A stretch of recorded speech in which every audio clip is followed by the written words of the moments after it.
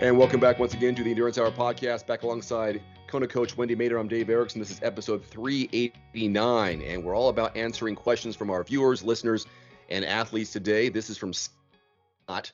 He said, going to purchase swim paddles for the first time. Coach Wendy, any suggestions, and do the sizes of matter for your hands, or is it purely a matter of resistance in the swim workouts? Coach? Hey, Scott, that's a great question. And I happen to have two examples of two hand paddles that I recommend for athletes. Oh, she's got props. In my swim bag. So, first of all, the size does matter. And the size definitely creates resistance. So a smaller paddle is going to have less resistance than a larger paddle. This is an example of what I would say is a size small, and it comes in different models. And I'm not sure what brand this is. I think it's, definitely Speedo. It says Speedo on it. This is not my favorite brand, but it's just a paddle that I have. And then this is what I use. I use the large or extra large TYR hand paddles, and this creates more resistance. And these are the reasons I believe my lats are so strong when I swim, because I spend a lot of time using hand paddles. Now, you want to use hand paddles because they create strength. Swimming is a technique strength sport. So once you develop the technique, then add the strength with paddles. And I also like to use a pull buoy when I wear the paddles to create that strength. And then to go faster, you start to increase your arm turnover without losing that strength. Now, when I wear these come in small, medium, large, and extra large. I always recommend an athlete starting with a size small hand paddle, whatever brand you're going to use. The kids that I coach, they actually have a paddle called Finis Agility Paddle. It's yellow, and you just put your thumb in a hole, and then your fingers are free. And what the paddles also do, them provide strength, is they correct some deficiencies you may have in your stroke. So when I wear the paddle, I never put my wrist in here. I usually have my wrist out, and I just put my finger in the hole, because if my stroke was poor, which it's not, this would flop around. And so for those swimmers who tend to extend their hand too much and point their fingers up, then the paddle's going to come off. And so you as a swimmer can diagnose some technique issues. And if I was coaching you on deck, I could see that when you're wearing the hand paddle. And I always recommend starting with a small hand paddle and making sure you do have some technique, because if you have poor technique, meaning if you're someone who reaches and drops their elbow, wearing a hand paddle could put extra stress on your shoulders, and that's not a good thing. Just for a technical thing here, you have your blur feature on, so when you held up your paddle, it was in blur mode, unless you put it directly in front of your face or take off the blur. We're doing this on Skype, by the way. So for the people who are watching this on YouTube, that's what happened. Oh, okay. Okay, so if you do want to use it, just put it directly in front, and then we can see it, but it was a little bit blurry. But we can see the size of the paddles for sure. Excellent. And I have those Finis yellow paddles, and I love those because just your thumb in there, and it's small and compact, but it gives you enough friction and resistance. And because it can wobble if you have bad form, it helps you stay in the water the right way. Yeah, and it's important when you are wearing the paddles. Again, I like to wear it while I'm pulling, so I'm just working on my upper body. Then you want to follow through on your stroke. Because it does create resistance. A lot of times, if you're an inexperienced swimmer, you cut your stroke short because it creates that resistance, and you might not have that strength in your lats. So you want to make sure you follow through with your stroke all the way past your hip. That's why it's important to start small, so you have the strength to be able to pull all the way through, than to start too big where it's creating more resistance and you're not ready for that.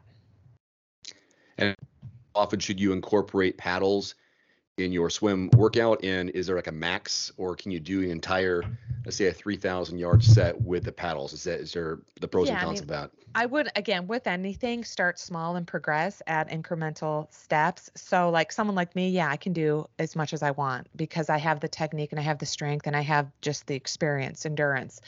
For most people though, I usually will start them out with a set of maybe 1050s. That's a total of a 500s. For someone that might be too much. Kind of use it as a drill, go by feel, but definitely start small and then add each workout. I like to use them a lot in my base phase of training as I'm building the endurance, I'm building strength in all the sports, and that's where I like to incorporate paddles most. And then when I get into a more race specific phase of training, I cut out the toys, meaning I use my paddles less and I increase the amount that I'm actually swimming with no fins or paddles, snorkels, or pull buoys. And so I'm getting more race specific. I can see just using the paddles without really trying too hard, but using it for a technique Yeah.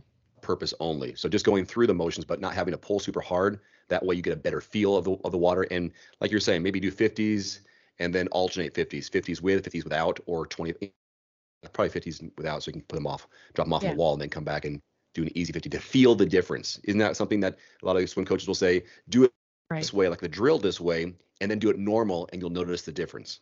Right. And most people will notice that when they take the paddles off, their arm turnover, their arm cadence will increase because they don't have that resistance through the water. And they feel almost like they're spinning their wheels or they feel like they're going slower. That's normal, especially in the initial stages of using paddles. But through Mhm. the proper training, you can, someone like me, when I'm doing the proper training for my events, meaning the proper volume, the proper intensity levels, I end up not wanting to wear my paddles because I feel like it slows me down. There's a transition. Mm. There's always a transition that I notice when I'm training where I'm starting to get faster without the paddles.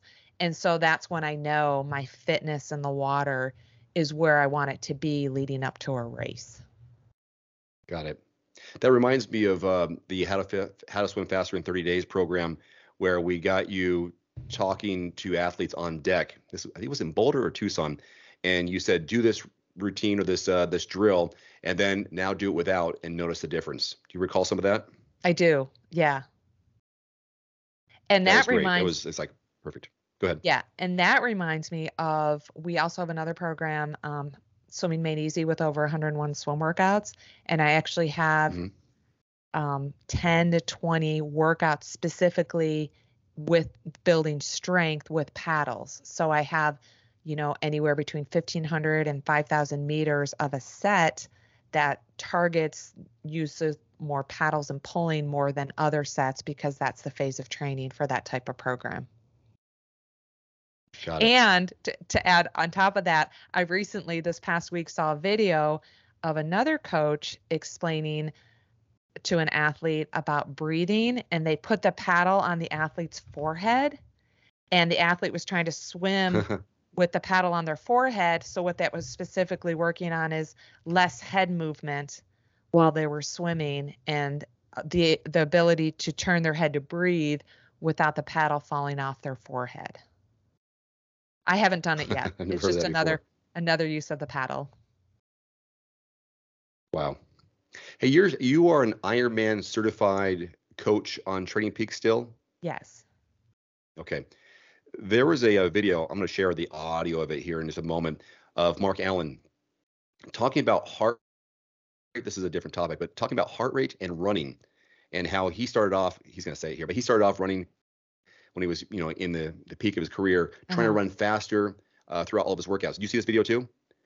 No. And then he met this coach, and he's going to say, he talked to the coach, and then about how work at a certain heart rate and you will eventually get faster. So let me see if I can play this here, and then you can hear it. Just one second. Turn my audio up.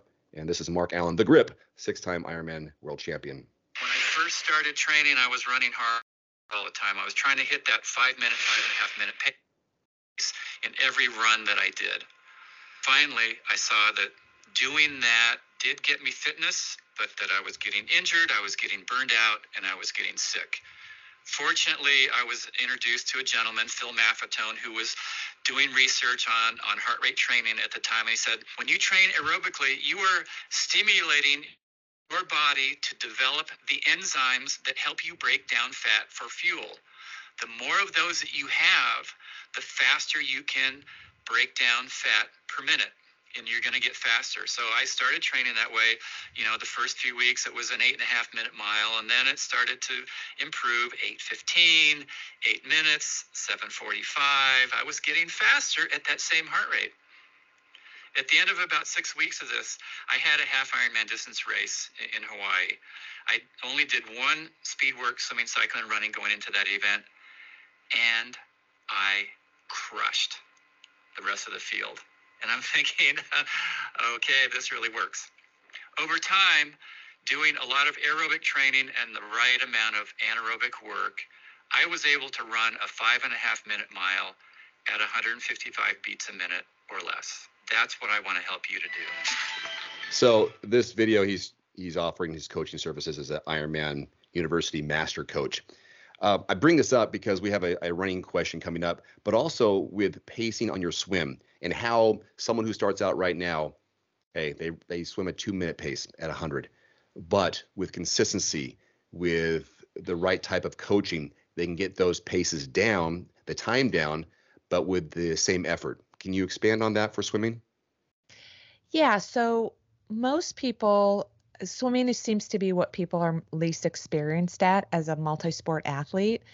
And all the rules that apply to biking and running, as far as how do you get faster, it starts with frequency, then you build duration and volume, and then you add in the intensity along with the strength training. And so the strength training in swimming comes in the form of pulling with paddles or pulling without paddles, but mostly upper body. And so with swimming, more than running and cycling, you do need to have that technique. I can usually diagnose someone's technique flaws based on their pace per 100.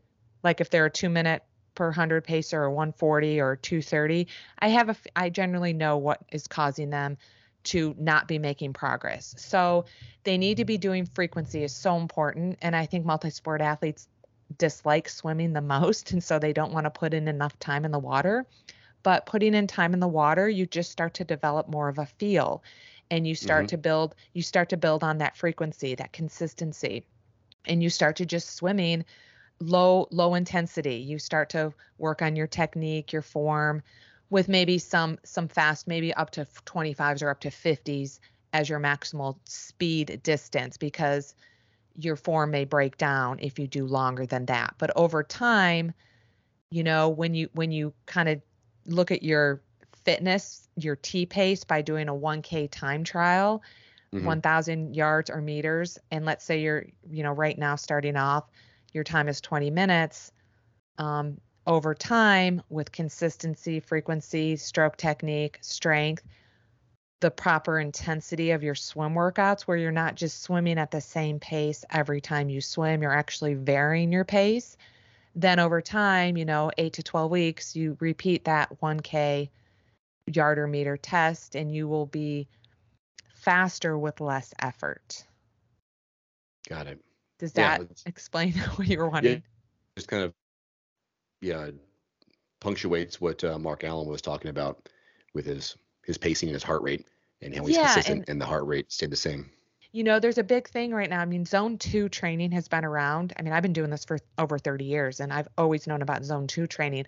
But for some reason, it's highlighted, for at least I think it's very much been highlighted the last few months in articles, in research.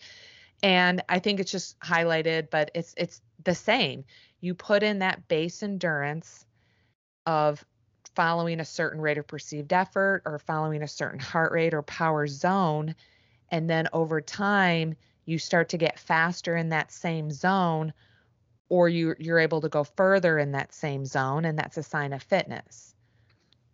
And so it's important to, again, maximize your training by putting in that base foundation. Nothing ever can go wrong with putting in that zone 2 training, that base fitness training.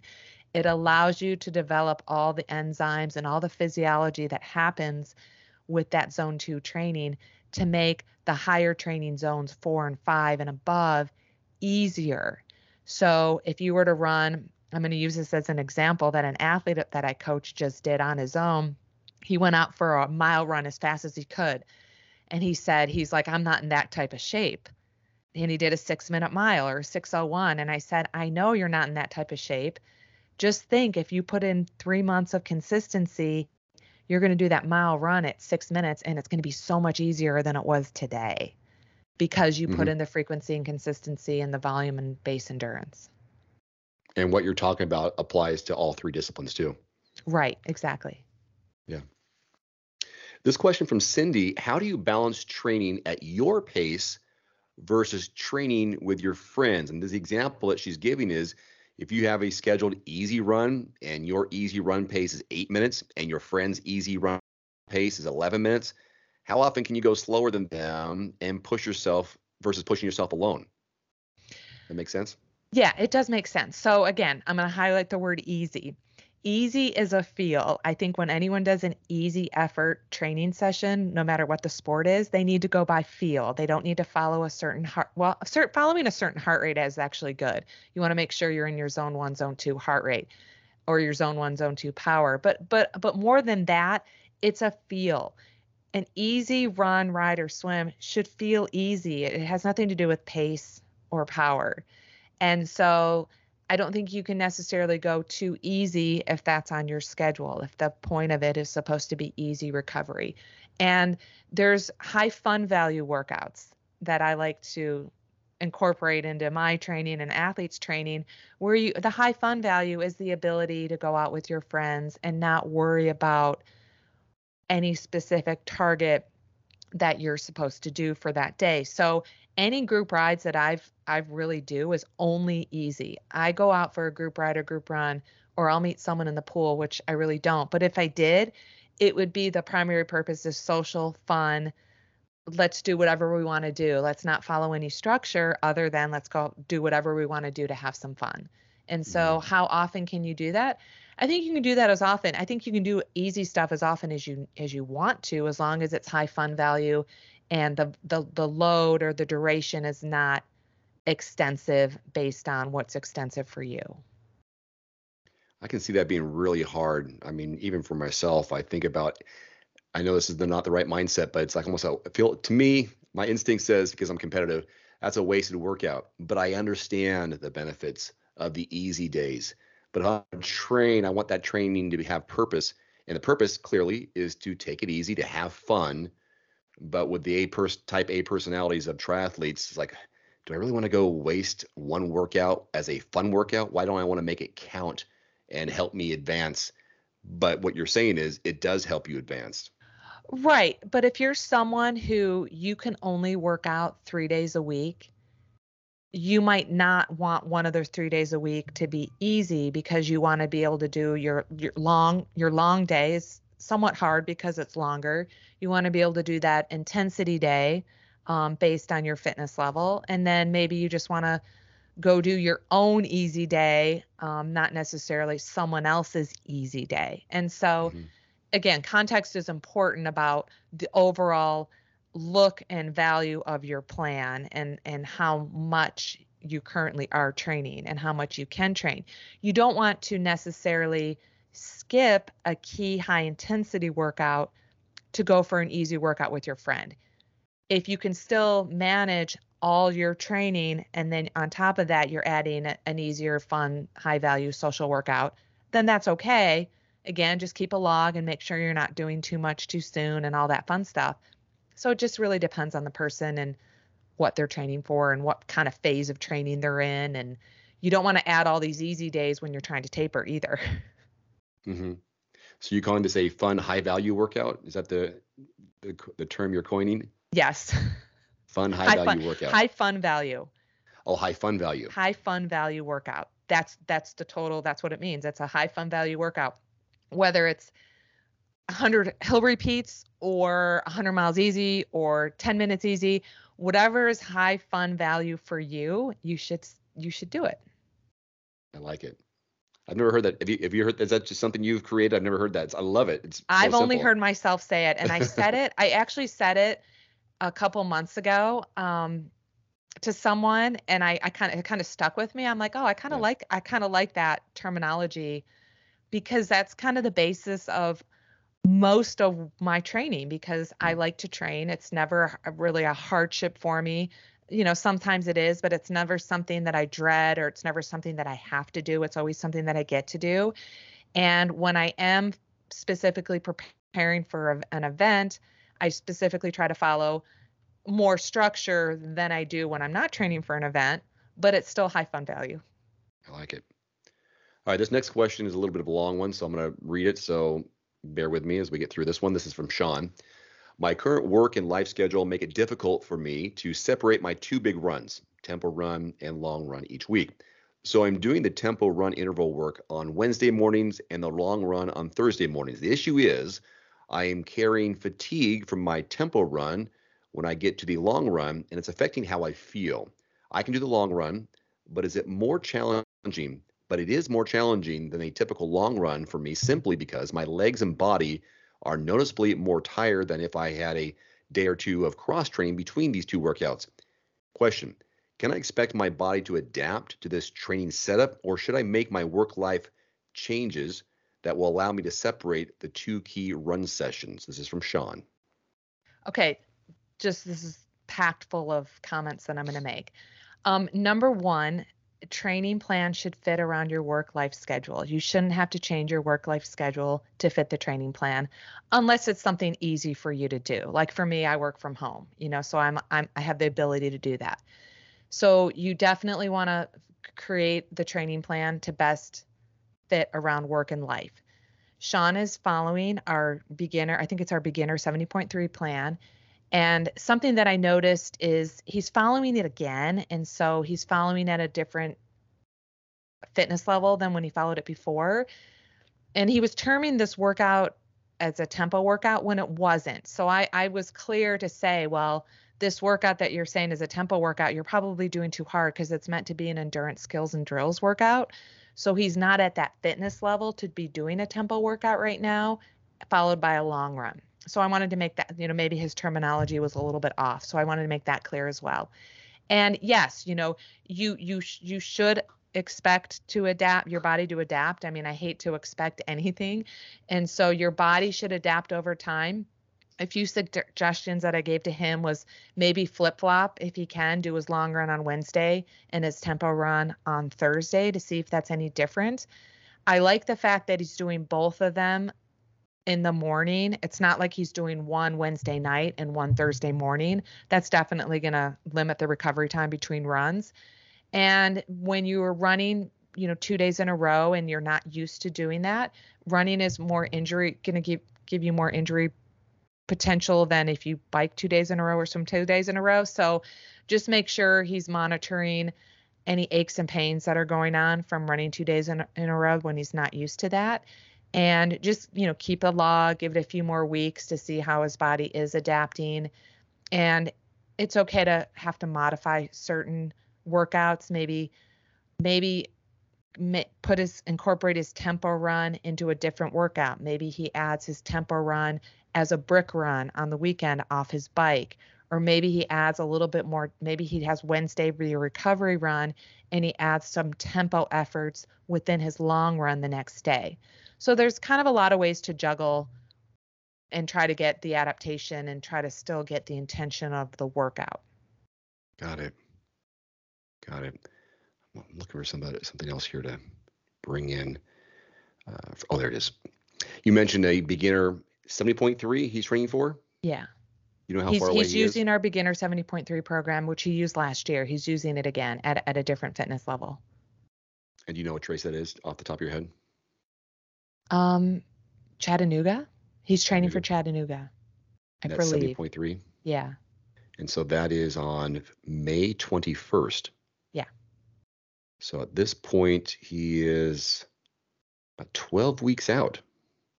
Almost 12 weeks out, according to my schedule here. This is one of the plans that we have on the Endurance Hour YouTube channel, at least the previews of it. There's a swim, bike, and run course preview for this specific event. And this is a course that you've done before, right? Yes, Chattanooga. Yeah. So that one's coming up on May 21st. So good luck to Sean on that. And if you are having a race coming up soon, at the time of this recording, most everything is going to be more than 12 weeks out. And we've got some plans right now on the Training Peaks page under Coach Wendy Mader, where we're making some specific plans just for those events, which include a course preview, so you know how to navigate and know what to expect on the run, the bike, and the swim. If you check that out, you can also see it on endurancehour.com. If you go to that and click on the Training Peaks or any one of the programs, you'll go to the page and see that. Oh, which reminds me, you give them an update on how much we have left on the triathlon training plan special for the 2023.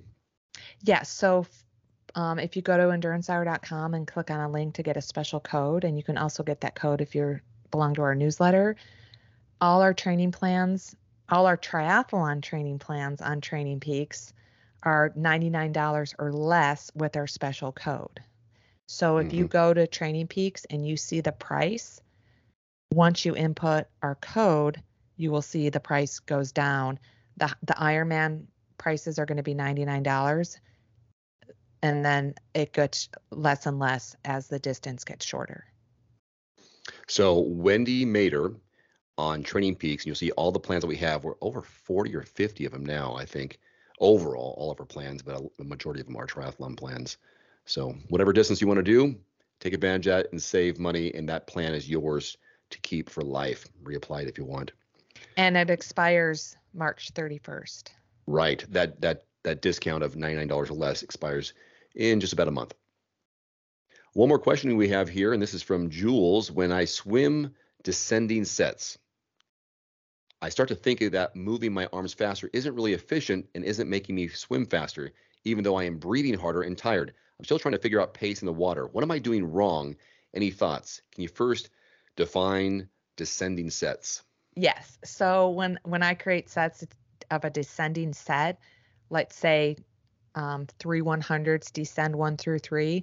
Number 1 is easy. Number 2 is moderate. Number 3 is fast. So you're trying to go faster as you can each consecutive 100. Number 2 is faster than number 1. Number 3 is faster than number 2. And as a beginner swimmer, a lot of swimmers who are just starting out or who don't have the fitness, they tell me they have one speed. No matter what they try to do, they have one speed. And so she is correct. The way to go faster is to increase your arm turnover. And like I said in the beginning of the podcast, swimming is a technique strength sport. If you don't have the technique to develop the strength and you try to move your arms faster to go faster and you're not, then you need to backtrack and work on technique and strength. Technique comes first, then you build the strength, and then you try to increase your arm turnover without losing technique and strength, and you will go faster. And so I've done a few videos actually on Endurance Hour YouTube about stroke rate, and again, going back to using paddles and how to increase your strength, and then how do you get faster. So I'll link those videos in the description. Talks more about that in depth. Okay. And also like SWOLF. If you wear Garmin will get your SWOLF score, and that's just a little bit about what is your time based on what is your stroke rate. And you can, just by using the Garmin and looking at that data, you can find out for yourself what is the efficient stroke rate for you to maximize your time based on your effort. And then we've also talked about swimming golf on this channel, where you can actually do a set where you're moving your arms really fast, adding your stroke count to your time, and then you move your arms really slow, add your stroke count to your time, see what's less, see what addition is less, and that's more efficient. I like it. That's all the questions we have for this episode. Is there any other topics that we need to bring up, or feedback that you're getting from athletes or topics?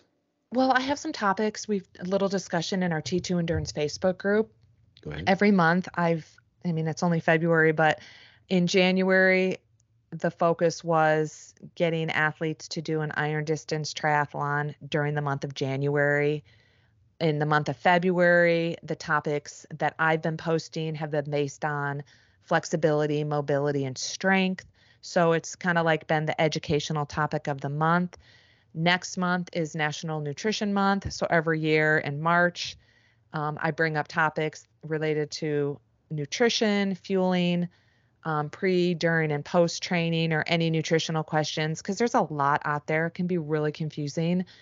And so the Facebook group is just a way to reach a lot of athletes with educational content that we've already created on the Endurance Hour YouTube channel, or it prompts me to maybe write an article, a blog, or create a video to answer someone else's question. And when you post it in the group, it not only helps that one person, but it helps other athletes as well. Very good. Hey, by the way, that training plans link on endurancehour.com, it's just on the top of the page. Once you go there, it'll take you to, if you see the word training plans on the top of our page, you'll see home, about us, training plans, and so on, the discount code, newsletter sign up, and so on. Just by clicking the training plans, you'll go directly to the page on Training Peaks. So you don't have to really search. You're like, oh, how do I spell Mater? Wendy Mater. How do I find that? Just go to endurancehour.com, and all the information is right there to find all the plans. Just to clarify. Okay. Well, with that, we nailed it. We've got a podcast in. Sorry for the break last week. I was out of town and couldn't make the podcast, but we should be back on schedule for the foreseeable future. And any special plans for you this coming week? I don't have a swim meet, and that makes me really happy. I've been, I'm kind of, January, February weekends are filled with swim meets, and we just had our state championship this past weekend. We have one more meet for the short course season, the Northern Divisional Championship, which is at the end of March.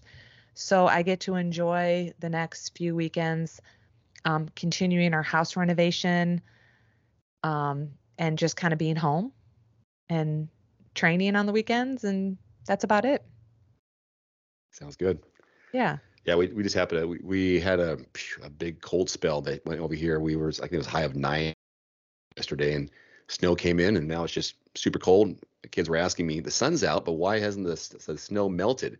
I said, well, when it's 10, 11 degrees, it's hard for that big ball of fire to melt the snow out here. But that's cold. It's about 70 here today. As you can see, I'm in a tank top. Yes. Yeah. No, we have a high of 12, well, a high of 19 today, but it's windy. So that's going to make it feel even colder. Once you step outside, just, what does it say the wind chill factor would be? Currently it's 11. Oh, high is 17 now. Wow. But the wind makes it worse. Oh, well. Anyhow, okay, there you go. Check out the Endurance Hour YouTube channel for the latest content there, along with endurancehour.com for the newsletter signups. You can get some discount codes as well as an update on our recap of the podcast this week. And for Wendy Mader, I'm Dave Erickson. Have a great week of training, racing, or recovery. We'll see you next time. Adios. Adios.